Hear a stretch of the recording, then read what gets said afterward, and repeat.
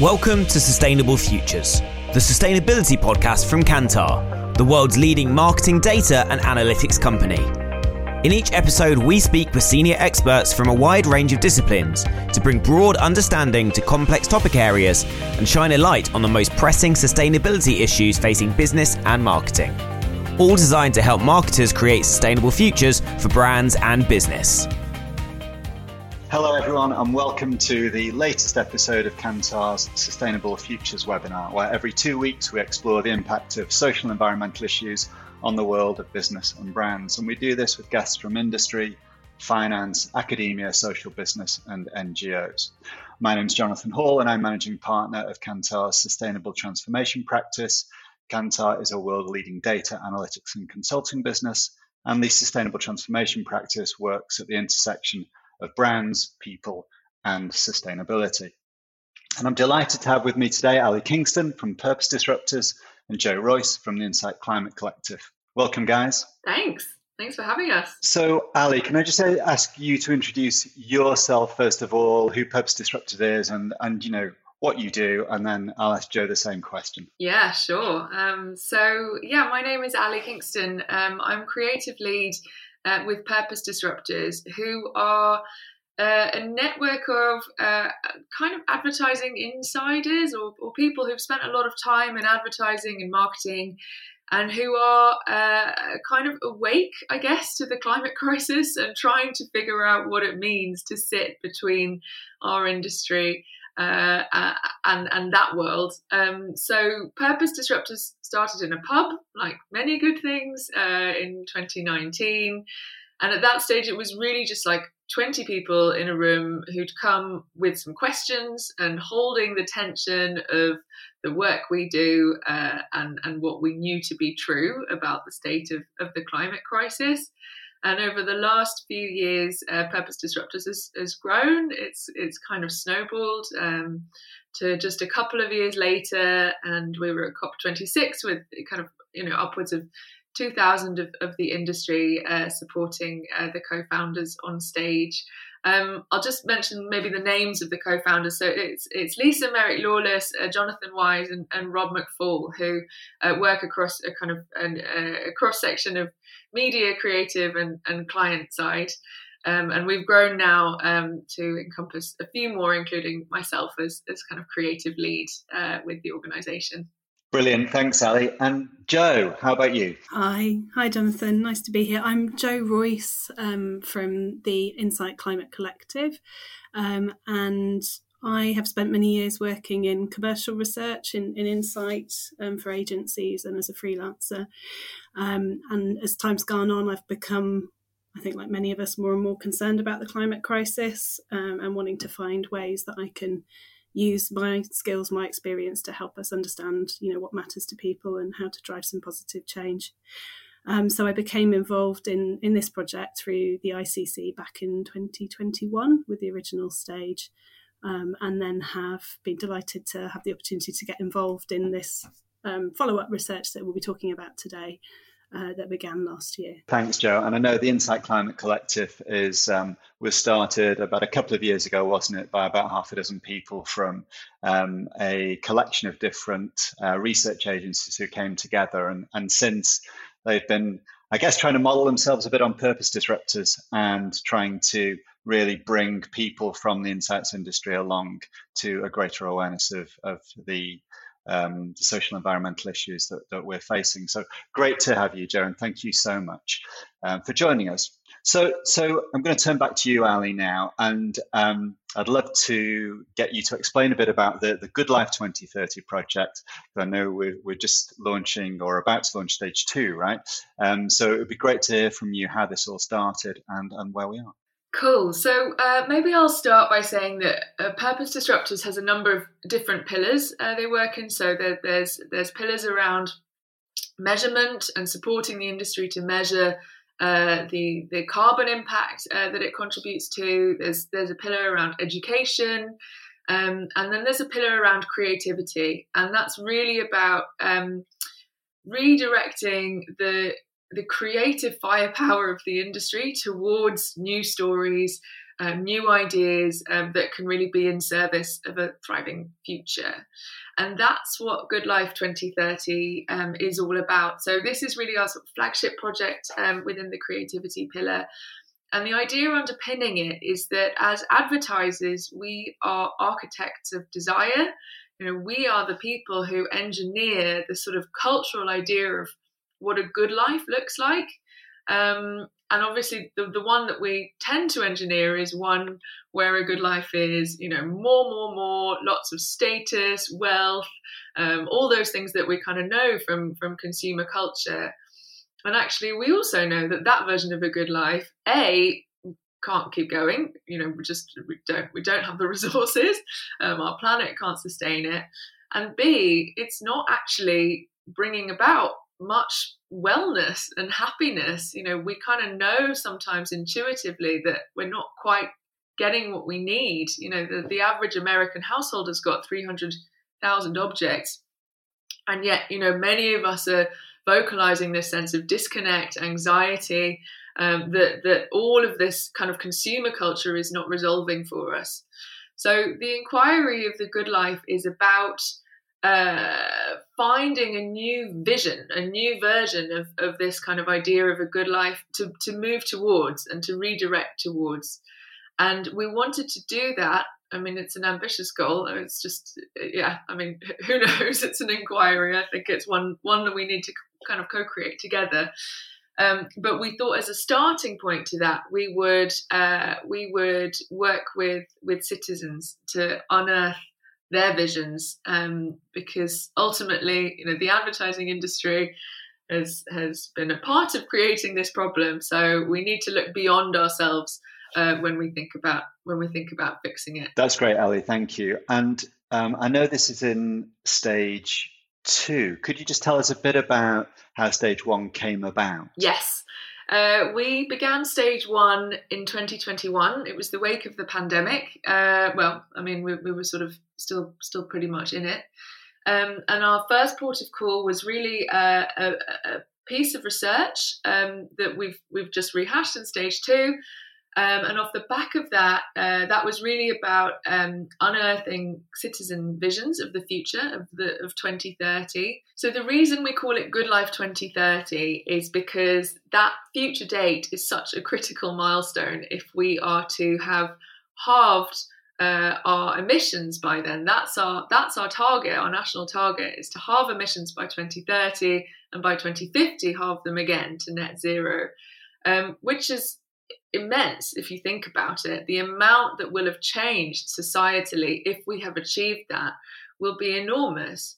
So what we're missing at the moment is a vision of that future that feels like it's worth working towards, that we can kind of imagine, it feels good, and we're willing to make a lot of changes between now and then to bring it about. So that was why we picked 2030, and our intention was to work with citizens to sort of see what other possible futures could be imagined for 2030 that felt good and that weren't that kind of old good life story. And that's what we began with the citizen research in 2021. And another really big component of our inquiry was to take it back into the industry. We created a brief where the client was the future. So the client is the year 2030. 2030 has got a bit of an image problem. Right now we don't really know what it's meant to look like. Seems a bit spooky. So it needs the talent of the advertising industry to kind of bring it to life, to drive salience. We're quite playful with all of those constructs that our industry knows really well with a client briefing. And off the back of that, we arrived at Ads for the Future. So we had 3 brilliant agencies in the UK who responded to the brief. McCann Manchester, Gravity Road and Iris Worldwide created ads for the client that were then premiered live at COP26 back in 2021. So that was the first round, and now the second round is kicking off now. So we might be able to say a little bit about what will be coming down the track this year. But it really all hinges on the research, and that's what we've just published in the last couple of weeks. So let's talk about that. And Joe, I know, being part of Insight Climate Collective myself, obviously we collaborated with Purpose Disruptors in those early days in stage 1. And obviously we've moved into stage 2 now. It'd be great to just get your perspective now from the research side on how you went about designing the research. And particularly, I suppose, interested in the notion of how you got people to imagine and vision that future, because obviously that's not something typically that is easy to do in research, right? Yeah, you're absolutely right. So when we designed the original research for the first stage back in 2021, we were really aware of getting people to launch too quickly into bigger ideas and visions of the future that could feel a little bit too abstract and too remote. So we designed quite an immersive, multi-stage research approach that enabled people to start off in those elements of today that really mattered to them. So looking at, the people or the objects or the surroundings that were most important to them. And we conducted this research over a period of days on the research platform Revelation to enable people to explore this in different ways. So a mixture of journaling, of images, and particularly images were really helpful in helping people to project forward. What we wanted to understand at that point, because we were in a different time and it was fresh off the back of kind of emerging from the pandemic, we wanted to understand also and get people to reflect on what had changed for them, how their values had shifted, how what matters to them might have shifted in that time, and what they'd begun to reassess. We also, once we'd built those initial learnings of more closely related to the here and now and what they'd been reflecting on more recently, we were able to get them to project forward into the future. So to think about what that good life in 2030 looked and felt like for them, using a mixture of audio, video and images to help build this really rich picture of what that looked like for them and what they envisage for the future, as we knew that just asking people too immediately to think about that can be a bit of a big leap. And we also didn't want to go in focused particularly on bigger global issues. We wanted to start with what mattered to people and what felt closer to home. Brilliant. Thanks, Joe. And just confirming, obviously, this is UK research specifically rather than global. And Ali, I guess just, you started talking about before, but why was it important to speak to citizens as part of this research? Well, maybe I'll just start by saying something on the language of citizens. So I guess, particularly the advertising industry, perhaps the research industry, often tends to think in terms of consumers. And by doing so, we're sort of making people's consumption patterns their primary identity. So I think it gets us quite stuck when you start to bring the climate crisis in, because the only possible role a consumer can play is changing their consumption habits, like plant-based over meat, or reducing their consumption, like flying less. And the reality is we're just so much more than our consumption habits. We're citizens, we can form communities, we can mobilize, live by different values, care for each other. So there's just something there on the language of citizens over consumers, which I think we find really widens the aperture of what's possible and feels like an important foundation for this work. The second thing to mention on our citizens is we worked with a brilliant organisation, Climate Outreach, who have a fantastic toolkit called Britain Talks Climate, which is based on More in Common. I'm sure many of your listeners know about it. And within that, there's this fantastic segmentation of UK citizens by attitudes and values around climate. So we were particularly keen to use something that was of kind of national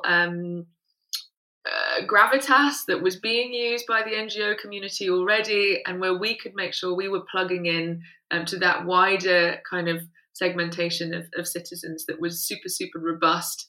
Obviously, when we work with clients, we're always inventing our own new segmentations, and we want this to be useful to as many people as possible. And Joe, you started to talk there about what's personally relevant to people, and obviously, Ali, you were saying there about how we're really not thinking about a global piece here. We're thinking about how this is relevant to UK citizens in particular, and citizens rather than consumers. Joe, it'd be great to just hear you talk a bit about why that personal element is so important, and what role that plays in the research. Yeah, I think it's really important to start there, because we know so much of visions of the future can feel overwhelming, negative, frightening.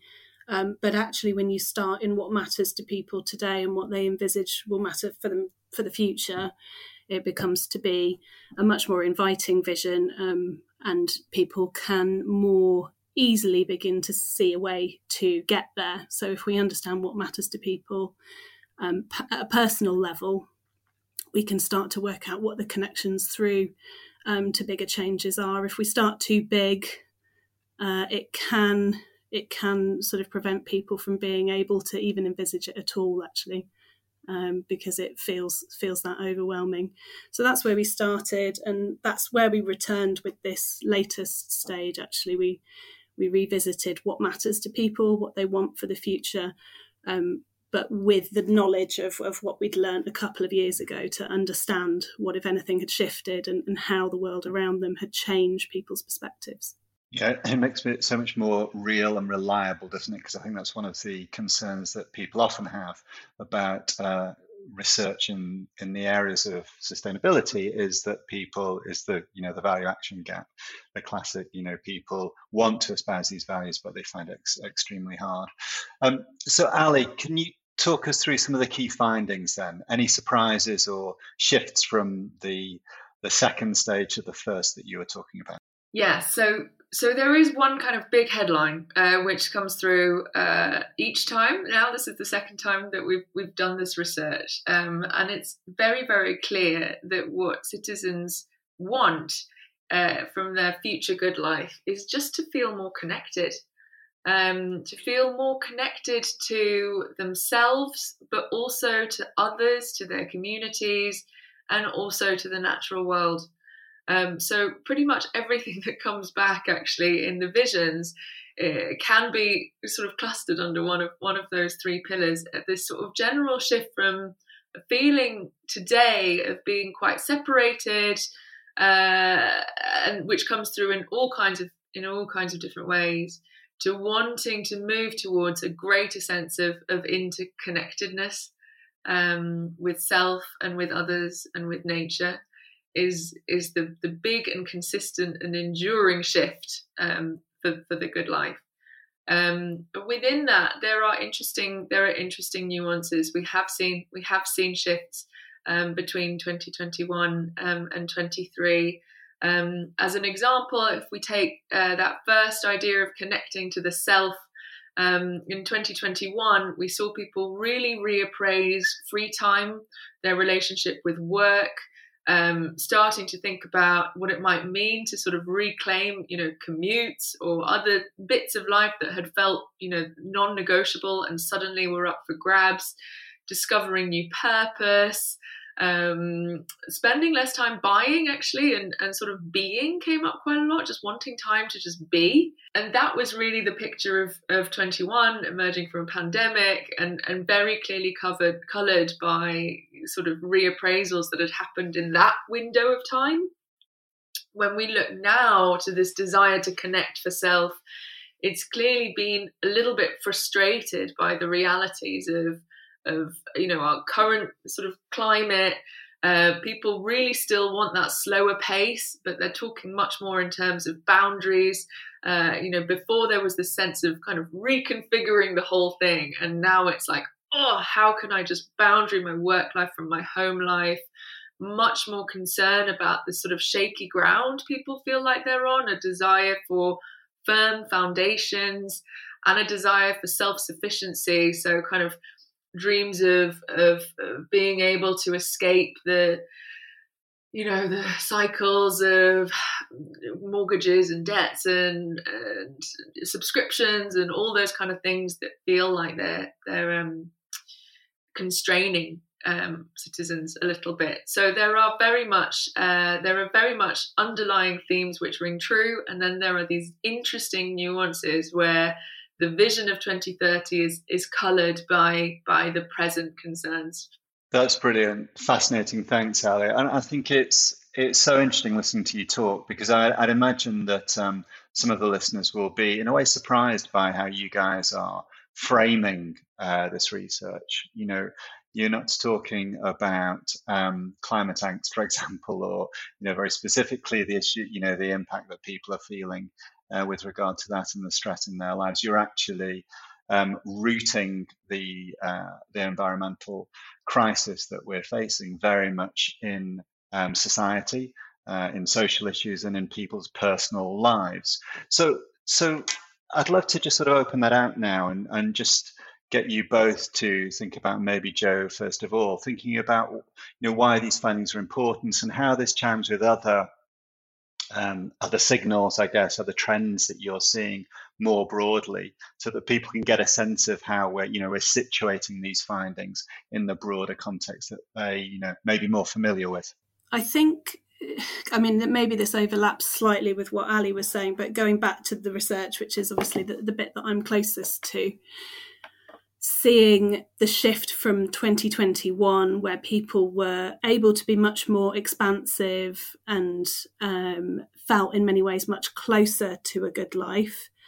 Today, or in 2023, when we revisited the citizens and looked towards how they see the visions of a good life now, it felt in many ways much further away, and we've seen how that has been influenced by a changing context, by the financial crisis, by this sense of sort of ongoing instability. And from that, you see, I suppose, other desires and aspirations and themes emerging from what people are talking about that relate to the environmental crisis. So you can see how the financial crisis comes together with the environmental crisis now in people's desire, for example, to be more resourceful. So we have that as a major theme emerging from 2023 that wasn't so present in 2021.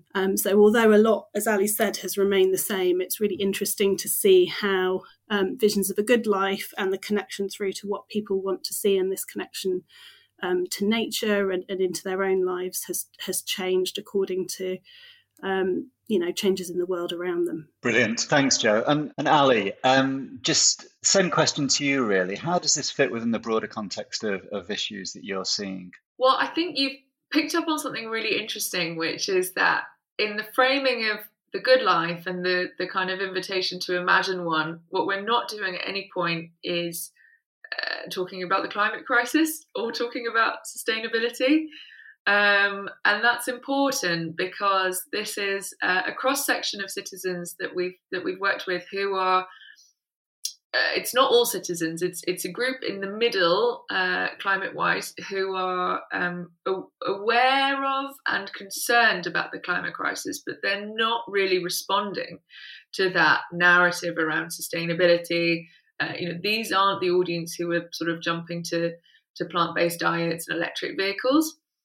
So we need to find new ways of engaging that take out that language and that actually just get to the root of things, which is like, what does well-being really mean? And then let's work backwards from that, rather than the sort of circuitous route round, which is far too kind of carbon intensive and unhappy making, to be honest.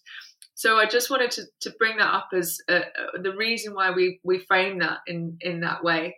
And the flip of it is, these visions that people are describing where, they are connected to each other, they are living in far more close-knit communities, they're spending much more time in nature, they're working less. Well, these visions are way more sustainable than the lives we're leading now.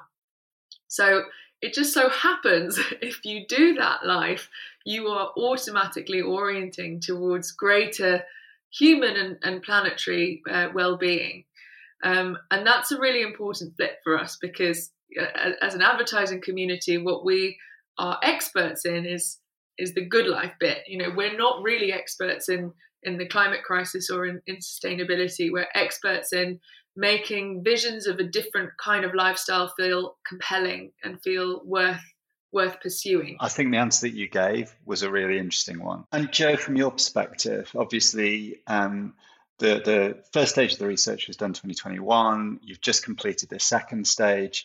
Could you just give us your point of view on how things have changed? Because even though it's a very short time period in terms of, just 12 months or whatever, or 18 months, there's a lot that's changed within the societal context, isn't there? So it'd be great to hear from you about that. Yeah, I think that was the big question, really, is what has changed, how much and why, because we're aware so much has changed in the world around us, as you say, in a short time.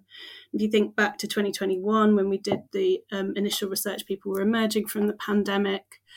They'd been able to reflect and most people had been able to take time and space to think about their lives and maybe make adjustments to them. And one of the first sort of big shifts we noticed in 2023 is people were feeling much more squeezed. Citizens were feeling much overall less optimistic about their ability to create this good life for themselves.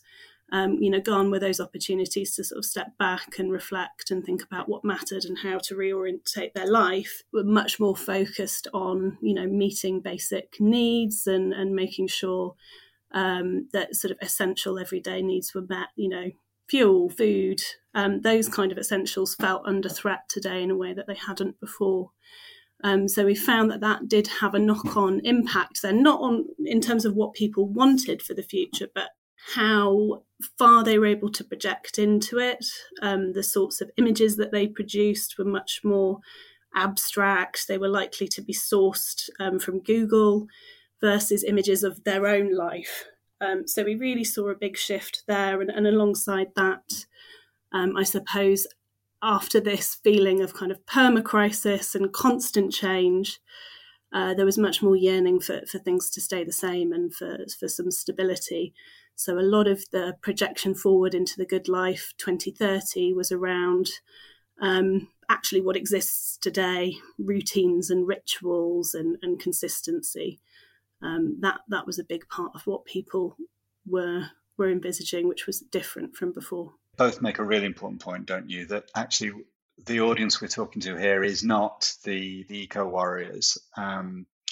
It's not people who are more active on social and environmental issues. It's actually a much more, let's say, mainstream audience. And it is the mainstream audience that, we need to win over as we go forward. So a critical framing point there, I think. So I guess where I'd like to go now is just thinking about, as we come to a close, what's the last piece of advice you'd give to communicators or researchers listening to this podcast? Ali? I hope this isn't too circuitous, but I think this probably is the one thing I'd really want to impart, which is Joe touched us there on this feeling of a little bit of a contraction in our ability to imagine forward at the moment. I think there's lots of research around how when you're under a lot of stress, your creativity is reduced. So I think we are starting to see a little bit of a sort of imagination recession, perhaps we might call it. And that's really concerning, I think, certainly to us at Purpose Disruptors, and I think of concern to communicators more widely. I think this feels like a moment to start to take seriously our role as communicators in sort of providing positive and compelling and energizing images and visions of a life worth moving towards. So that's, I guess, not quite advice, but maybe a little bit of an invitation to consider that, or to go and have a look at the research generally. And I think maybe just one other thing is this shift from thinking about consumers to citizens. So if there's one really practical way that we can begin to reframe the way that we think about audiences, it's that one shift from seeing our audience through that very narrow aperture of kind of consumer behavior to a much, much wider and more expansive understanding of who we're really listening to and trying to understand. Thanks, Ali. And Joe?